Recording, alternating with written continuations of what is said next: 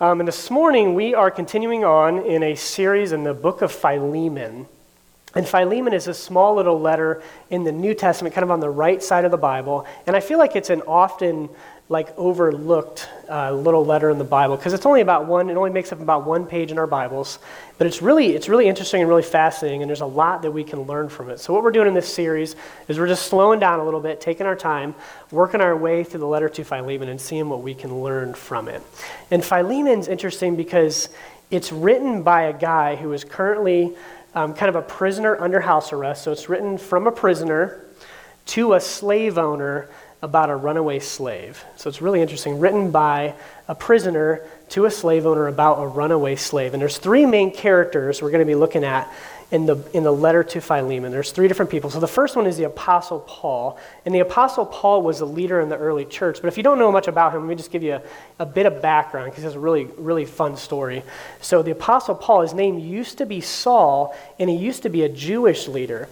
And when he was a Jewish leader, Christianity was really taking off and on the rise.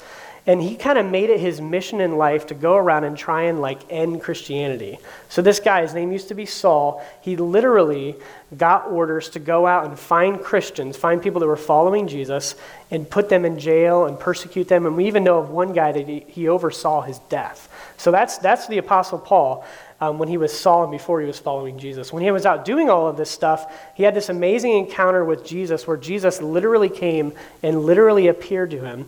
And because of that, it radically changed Saul's life and he became the Apostle Paul. So it's really, really amazing when we meet the Apostle Paul in this letter that he's writing. He goes from this person who was out trying to end Christianity and putting Christians in jail. And now, because he won't stop talking about Jesus and he won't stop sharing the story of Jesus, sharing the gospel, he is now a prisoner in jail under house arrest. So it's kind of the other side of the coin for him. So that's Paul. He's writing this letter, and he's writing to a man named Philemon. And Philemon was a leader in the early church in this city called Colossae. So we're going to put it up on the screen here so you guys can see it. So here's Paul, the Apostle Paul, over in Rome under house arrest.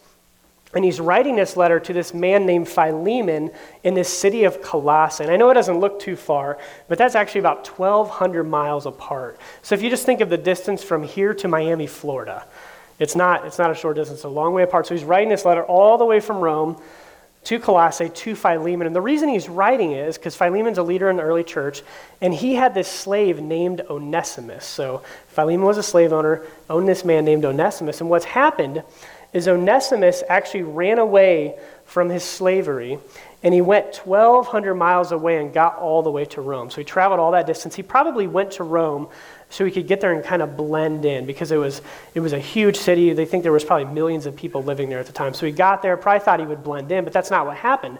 What happened is Onesimus somehow ran into the Apostle Paul and met the Apostle Paul. And then we know from reading the letter that the Apostle Paul probably led Onesimus to Christ. He taught him what it meant to have a relationship with Jesus, and Onesimus became a follower of Jesus.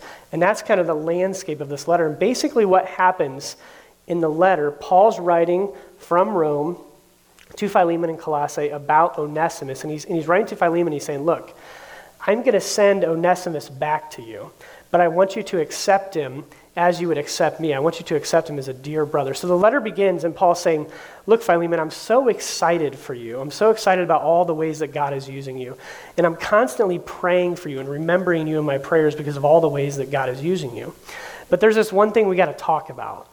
We got to talk about this fact that you own this slave named Onesimus, and that has to change. That relationship has to change because you're both followers of Jesus, and now that relationship trumps anything else that is going on in the world. So I'm going to send him back to you. So I'm going to send Onesimus back to you, and when he gets there, I don't want you to treat him the same anymore. I want you to accept him in the same way as you would accept me. No longer as a slave, but he says, now is a brother in Christ. And Paul's vision is they would now work together in ministry. So it's a really interesting thing that's happening in this letter. And last week we spent a little bit of time talking about the Apostle Paul's situation. And we talked about how he was in Rome But he probably wanted to get to Rome. He talks about, I want to go to Rome. And we think the reason he wanted to go to Rome is because he understood, he's a smart guy. He knew that Rome was the central of like the entire world at that time. Rome was the superpower. And I think the Apostle Paul knew and understood if he could get to Rome and if he could influence some people in Rome, then they could get the gospel out to the rest of the world. But what's really amazing is he gets to Rome, but he gets there under house arrest, not in the way he had imagined, I don't think. He gets there under house arrest, but we see him just being okay with the circumstances that God put him in. And because of that, because of his contentment in his circumstances, God is able to use him in these amazing ways, and the gospel ends up going out through the Roman Empire and then through the rest of the world all the way to you and me today. So it's really interesting. We talked about how God was able to use Paul in that situation, and we see that. We can draw the principle that God's able to use us no matter the situation we're in. And the situation we're in isn't the important thing. It's really how our heart is lined up with God's heart. And when our hearts are lined up with God's heart, that's when God will use us. We talked about that last week. And this week, what we're doing is we're gonna zoom in just for a little bit this morning and focus on the Apostle Paul's prayer for Philemon. And we have it right here in verse 4. We'll put it up on the screen. So Paul's writing to Philemon, and he's going to have this prayer for him we're going to look at. He says this.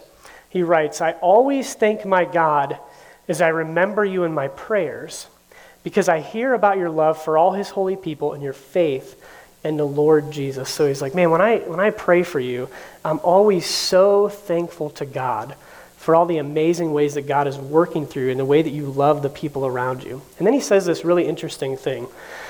He said, this is what he's talking about as his prayer. This is how he's praying for Paul, what he's saying for Philemon. He says, I pray that your partnership with us in the faith may be effective in deepening your understanding of every good thing we share for the sake of Christ.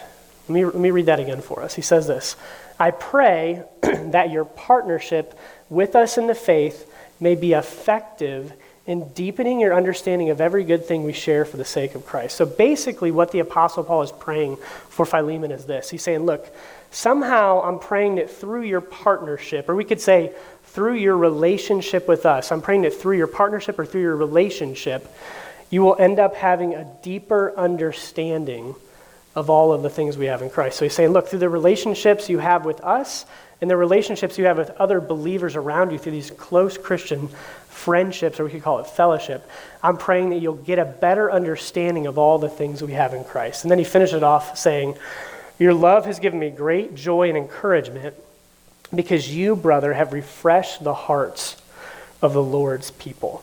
And when we look at this word partnership, I think it's probably a good translation, but at least for me, when I think of the word partnership, I think of some sort of legal agreement. So in my mind, when I hear partnership, I think of like business partners. So they sign an agreement and they're going to work together, but it can be kind of like a dry thing or more of like a technical thing. And really what the word we're looking at there is this word in the Greek, that word partnership. It comes from the word called koinonia. It's called koinonia. And what that word means, it means Christian fellowship or communion with God, or more commonly with fellow Christians.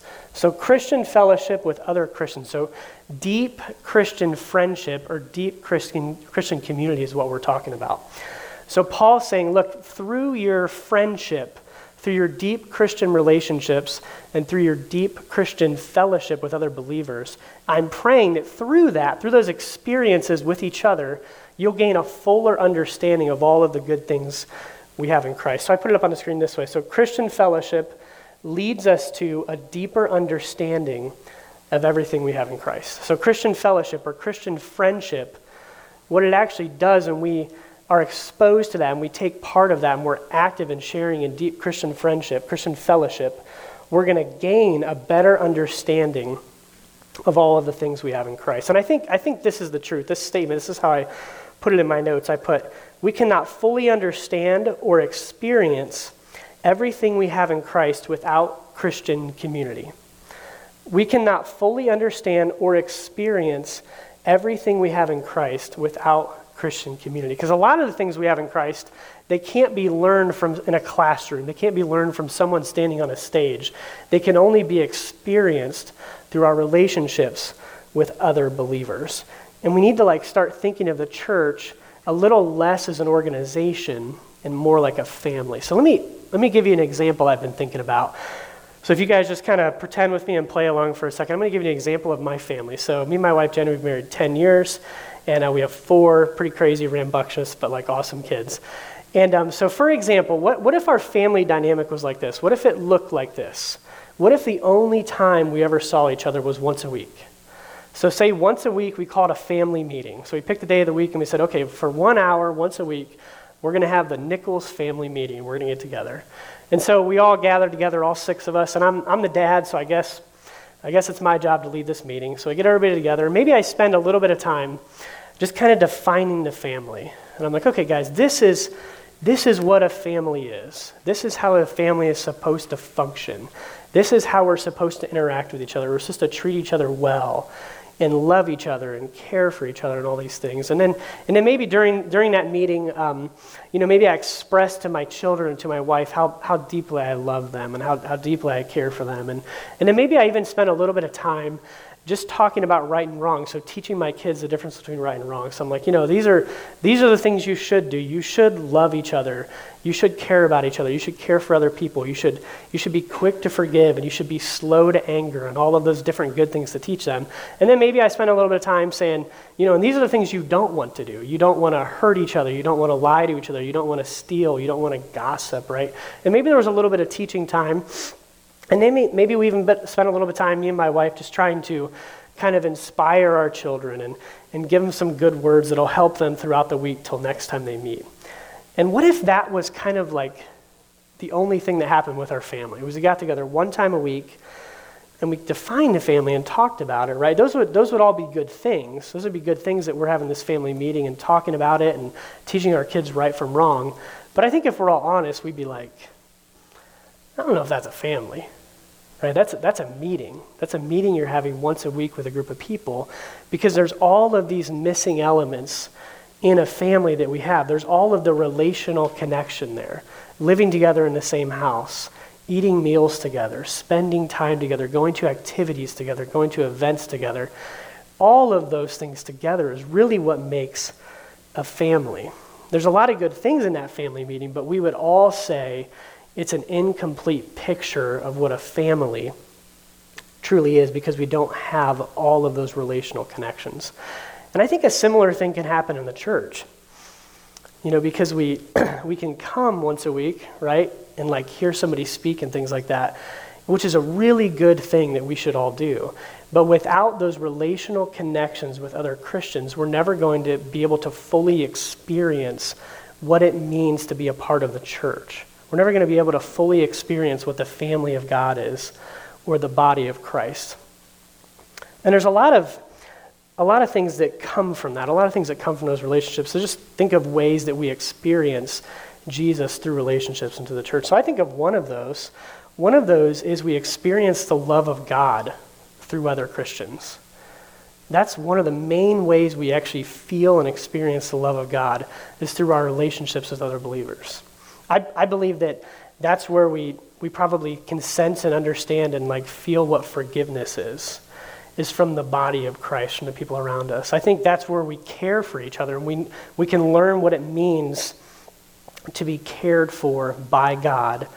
We learn that from his people, from those relationships we have with other people. And I want to put us on the screen here. The Apostle Paul in Philemon, he describes some people that he's writing to, and he describes some people that he's writing about. I just want you to listen to the way that the Apostle Paul describes these men and women.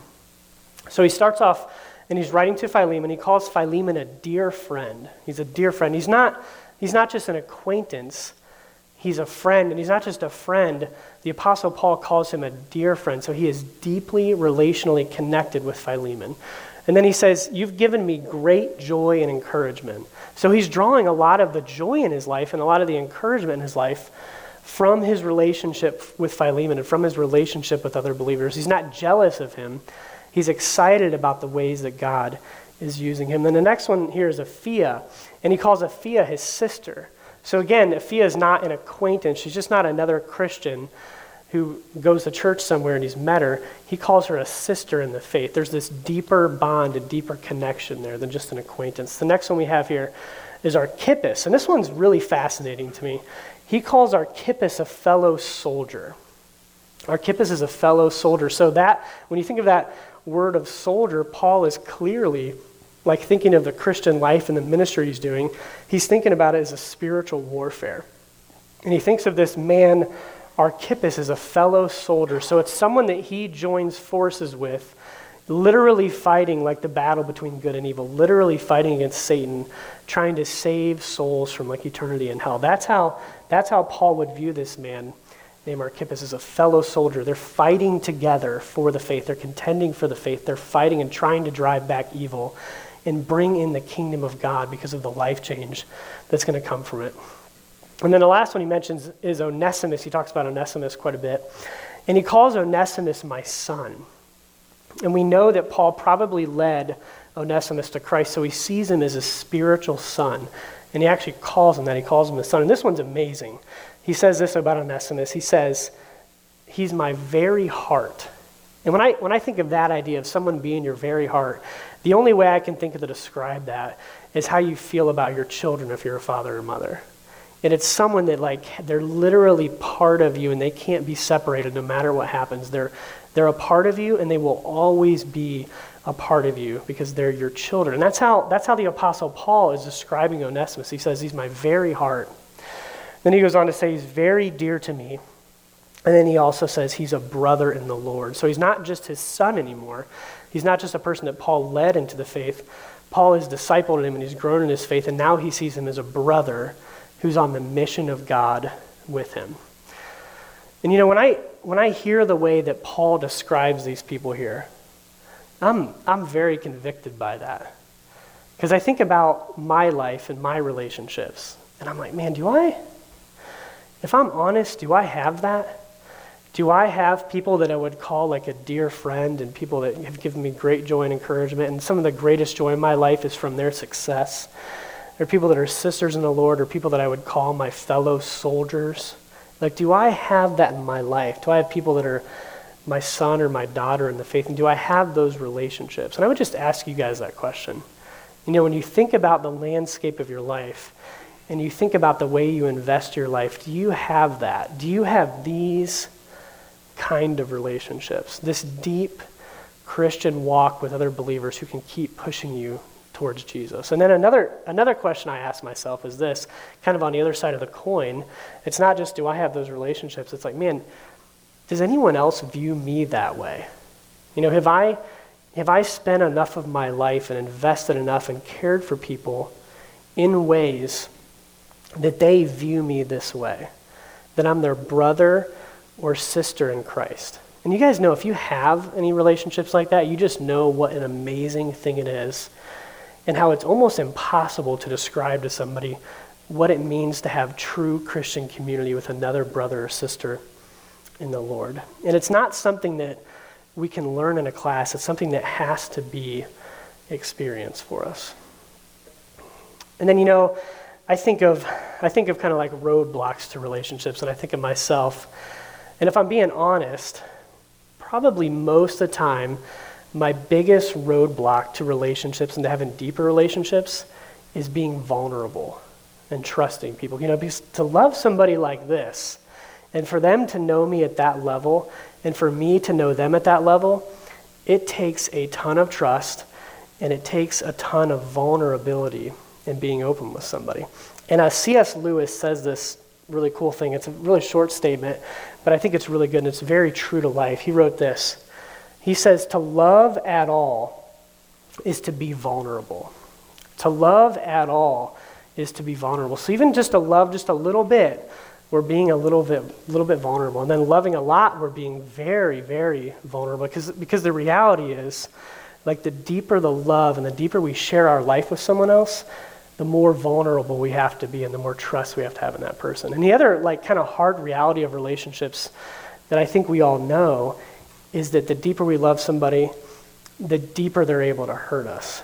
So it can be hard to trust people, and it can be hard to step out in faith in that way. It can be very, very hard to risk, because some of us have maybe been hurt before, and it's very hard to risk and very hard to risk again. But when we look back at Paul, And we look back at the relationship between Paul and Philemon and Onesimus, and we think about it. Paul is asking these men to risk in some pretty radical ways. So first, if we look at Philemon and look at his situation. So Philemon was the slave owner.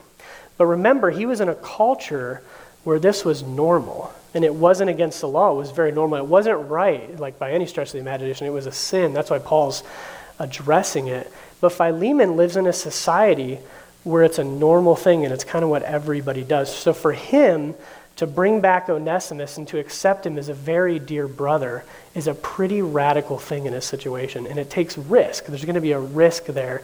People are going to view him differently. And things are definitely going to change because of it. And then you think of the way Paul is asking Onesimus to risk. This is pretty radical. So you have Onesimus, who ran 1,200 miles away from his owner, meets Paul, becomes a believer, and Paul's sending him back to his owner.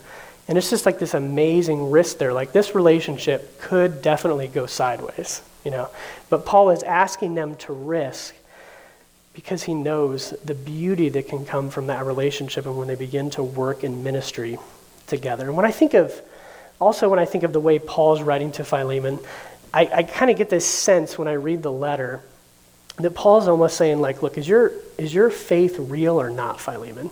This is kind of where the rubber meets the road. Like, you're doing all of these amazing things, but now I'm going to ask you to do something that's kind of like out of bounds and not accepted in the society that you live in.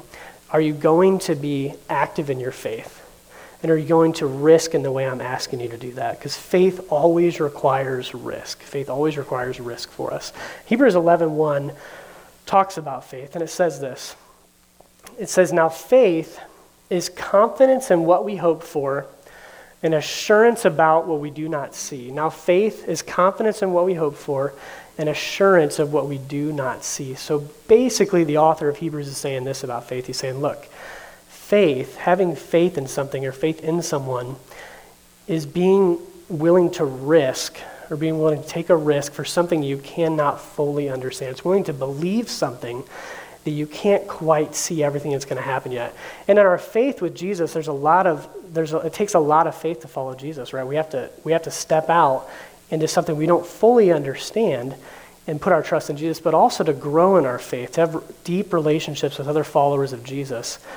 It requires us to step out in faith and take a risk. But man, I believe the risk is like very, very worth it. Because developing deep friendships with other believers is going to help us understand much more what it means to have everything we have in Jesus Christ. And I think of the way that we view relationships as a culture now. It's interesting and it's kind of sad, really. But I think of things like social media, like Facebook and Twitter and all those different things, and it can be like very good tools. We use them at the church, and it's fun to keep up with people and see what's going on in their lives. But one of the downsides to it is sometimes I believe we focus too much on having a bunch of followers instead of focusing on having deep friendships with people. Right, so we're worried on Facebook, oh man, like how many friends do I have? How many people are gonna share my post? How many thumbs up am I gonna get? How many smiley faces am I gonna get? Or on Twitter, we're wondering like how many followers do I have on Twitter and how many retweets am I gonna get? Or whatever social media platform is out there, and there's a bunch of them. But our focus can become on trying to gather this following or all of these fans instead of having deep relationships with individuals, which are actually gonna bring real, true joy and happiness in our lives. And C.S. Lewis said something about this a long time ago, and I think it's really like applicable to us today. He said this: while friendship has been by far the chief source of my happiness.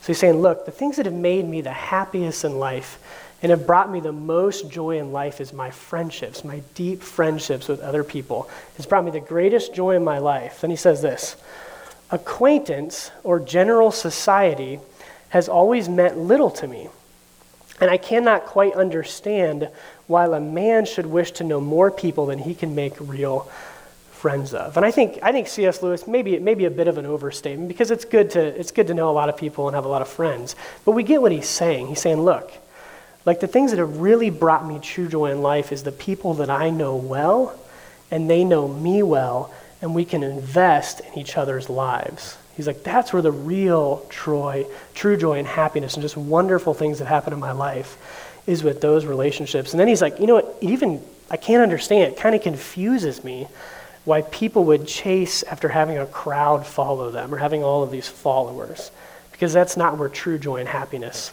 comes from. And then in Proverbs, we see something similar. So the author of Proverbs in chapter 18, verse 24, he wrote this. He said, a man of many companions may come to ruin. A man of many companions may come to ruin. So he's like, you may have a ton of acquaintances and companions, but you can still train wreck your life like that. But then it says, but there is a friend who sticks closer than a brother. There is a friend who sticks closer than a brother. And that's really where the true joy comes from in life. It's not a popularity contest. We need to work and make effort for deep Christian relationships. And when I think of that statement, a man that sticks closer than a brother, I think of my time in the military. So I was actually in the military a while ago. It was quite a while ago. I was in a little bit better shape back in those days.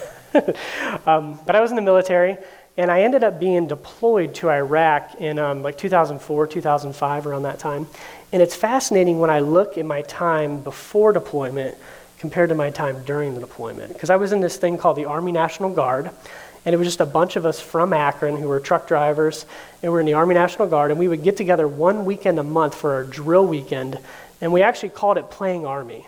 Like, hey, let's get together and play Army this weekend. So we would play Army, we would get together and kind of go through the motions of all the things we needed to do in our drills. And there was relationships there. I think of the other like men and women in my unit. Like we had some relationships, but if we're being honest, like none of them were really deep friendships. It was just somebody I would see once a month. We kind of hang out, have a good time.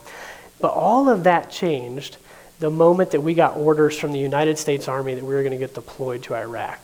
Right? You had this group of kind of random people from Akron who were part of this unit, and then all of a sudden the government had given us this mission together.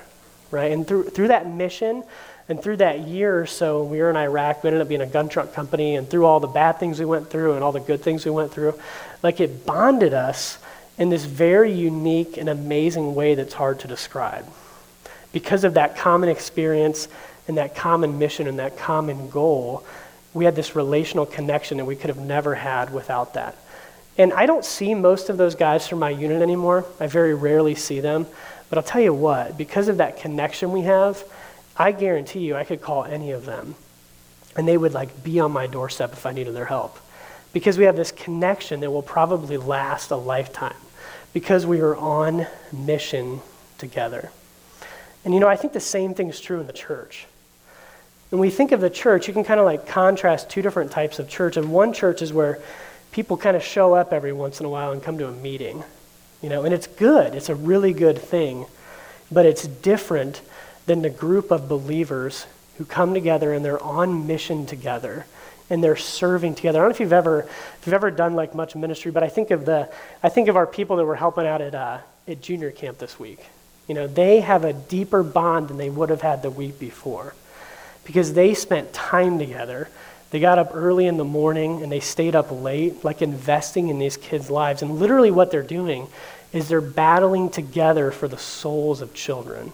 That's what they're doing. And it gives this deep bond that you can't replace and you can't get any other way, because you're coming together, you're serving together, you're caring for each other, you're loving each other, and you're investing in each other's lives. And it's something that you gain from that, this understanding of Jesus, that you can't have any other way without experiencing it. It's not something that can be taught. It has to be something that you experience. And then I think of my other Christian friends. I have a lot of other Christian friends, the ones I wasn't in the military with. And one thing that's awesome about them, the ones that I would call like my brothers in Christ, they're like there for me, And I know the biggest thing about all of them that I could say is this. I know, like beyond a shadow of a doubt, they will always push me back to Jesus. No matter what's going on in my life, no matter the circumstances, whether it's good or bad, they're always going to push my heart back to the heart of Jesus. So I'll just give you a simple example. So say me and my wife are fighting, which happens sometimes, of course. We're just normal people. Say we're fighting, say I'm frustrated with her, and I call up one of my buddies, and maybe I go hang out with her, and I'm just talking to him on the phone. And I start complaining about my wife and our relationship and how it could be better and blah, blah, blah, blah, blah. I know that these dear friends, these brothers in Christ, they're always going to push me back to Jesus. And in this situation, it means they're going to push me back to my wife. And they're going to be like, look, man, Jesus died for you. and he's asking you to lay down your life for your wife. And you need to like forgive, and you need to like work on that relationship. So no matter what's going on, they're always going to push me back to Jesus. And another thing too is I know they're always there for me. So I think of the good times in life with like some of the biggest celebrations of like having children or accomplishments or promotions or whatever it might be. Those men, those brothers in Christ are going to celebrate with us. They're going to be there for us, and they're going to celebrate with us. But then they're also going to be there in the hard times. When there's death or trials or loss of a job or loss of a dream, those people are going to be there with us, and they're going to walk through life with us. And it's this amazing thing that really can't be described. And again, just back to that question, like when I talk about that and you think about that, do you have people in your life like that? Do you have people that you have that deep, close, amazing connection with that will always push you towards Jesus? And then you have the opportunity to always push them towards Jesus. And if we don't have that, it's going to be very difficult for us to ever fully understand all of the good things we have in Christ. Guys, our faith in Jesus causes us to live differently. It causes us to actually act differently. So I just want to ask you, a couple questions. So if you're here this morning and you're like, man, this is interesting. I've never really heard something like this, and you feel like you don't have Christian friends like that, I would just encourage you to like take a step towards someone. Maybe there's actually someone here this morning that you could connect with.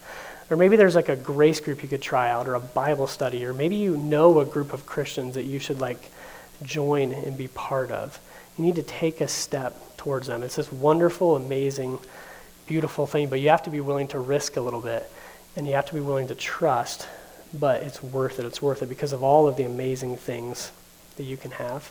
And another thing too, I would imagine there's a lot of people here this morning that you've been Christians a long time, and you're like, I got a bunch of Christian friends. Like I got all kinds of Christian friends. And I remember feeling like this. It's like, man, I got so many Christian friends I can't even keep up with them. And that's awesome. It's a cool thing to have.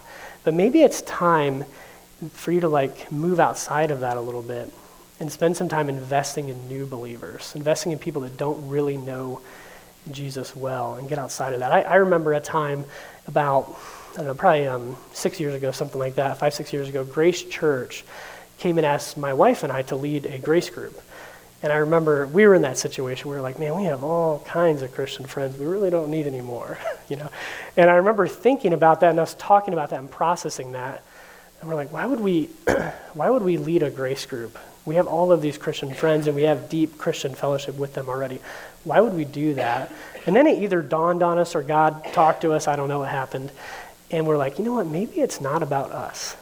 Maybe it's not about us. Maybe it's about creating an environment for other followers of Jesus to be able to connect with followers of Jesus and have that deep Christian community in order to more fully understand all of the things we have in Christ. So maybe that's you this morning. Maybe you have a lot of Christian friends, but maybe you can make room for some others. Or maybe it's even time for you to like aspire to leadership. Maybe you've been coming for a while and you know the Bible pretty well and you kind of got this Jesus thing down. And you've been kind of sitting on the bench.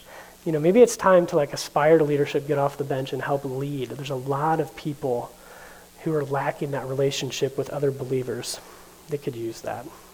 So whatever situation you're in, whether you're somebody who's like, man, I don't really have any Christian friends, just take some risk and reach out to some people and try and spend more time with them. Maybe join a group or something like that. Or if you're the person who's been a Christian for a long time, maybe it's time to aspire to leadership. There's lots of room there. We need lots of leaders to teach people about Jesus and show them what it means through community to love like Jesus. And then the last thing I want to say this morning is this. If you're here this morning and you're not a follower of Jesus, maybe you got drugged here, maybe you showed up on your own, I don't know what it might be. But maybe you've been investigating Jesus for a little bit and you've heard about this church thing and this Jesus thing. Maybe it's time for you to like step out in faith and take a risk. Maybe you're like kind of up to the line and you're like, I've heard a lot about Jesus and I know a lot of things. Maybe it's time for you just to jump off and like begin that relationship. It's this amazing thing. The Bible talks about this. The Bible says when you become a follower of Jesus, you'll have a Father that will never leave you. The Bible says God will never leave you or forsake you. Then it also talks about our sins, all the wrong things that we've done in our life. And it says that when we when we become a follower of Jesus, he takes all of our shortcomings, all of our sins, and he casts them as far as the east is from the west. So he separates us from our sin, and now he views us to the righteousness of Jesus. This is an amazing opportunity that God is offering us forgiveness of our sins and eternity with him forever. All right, let's pray.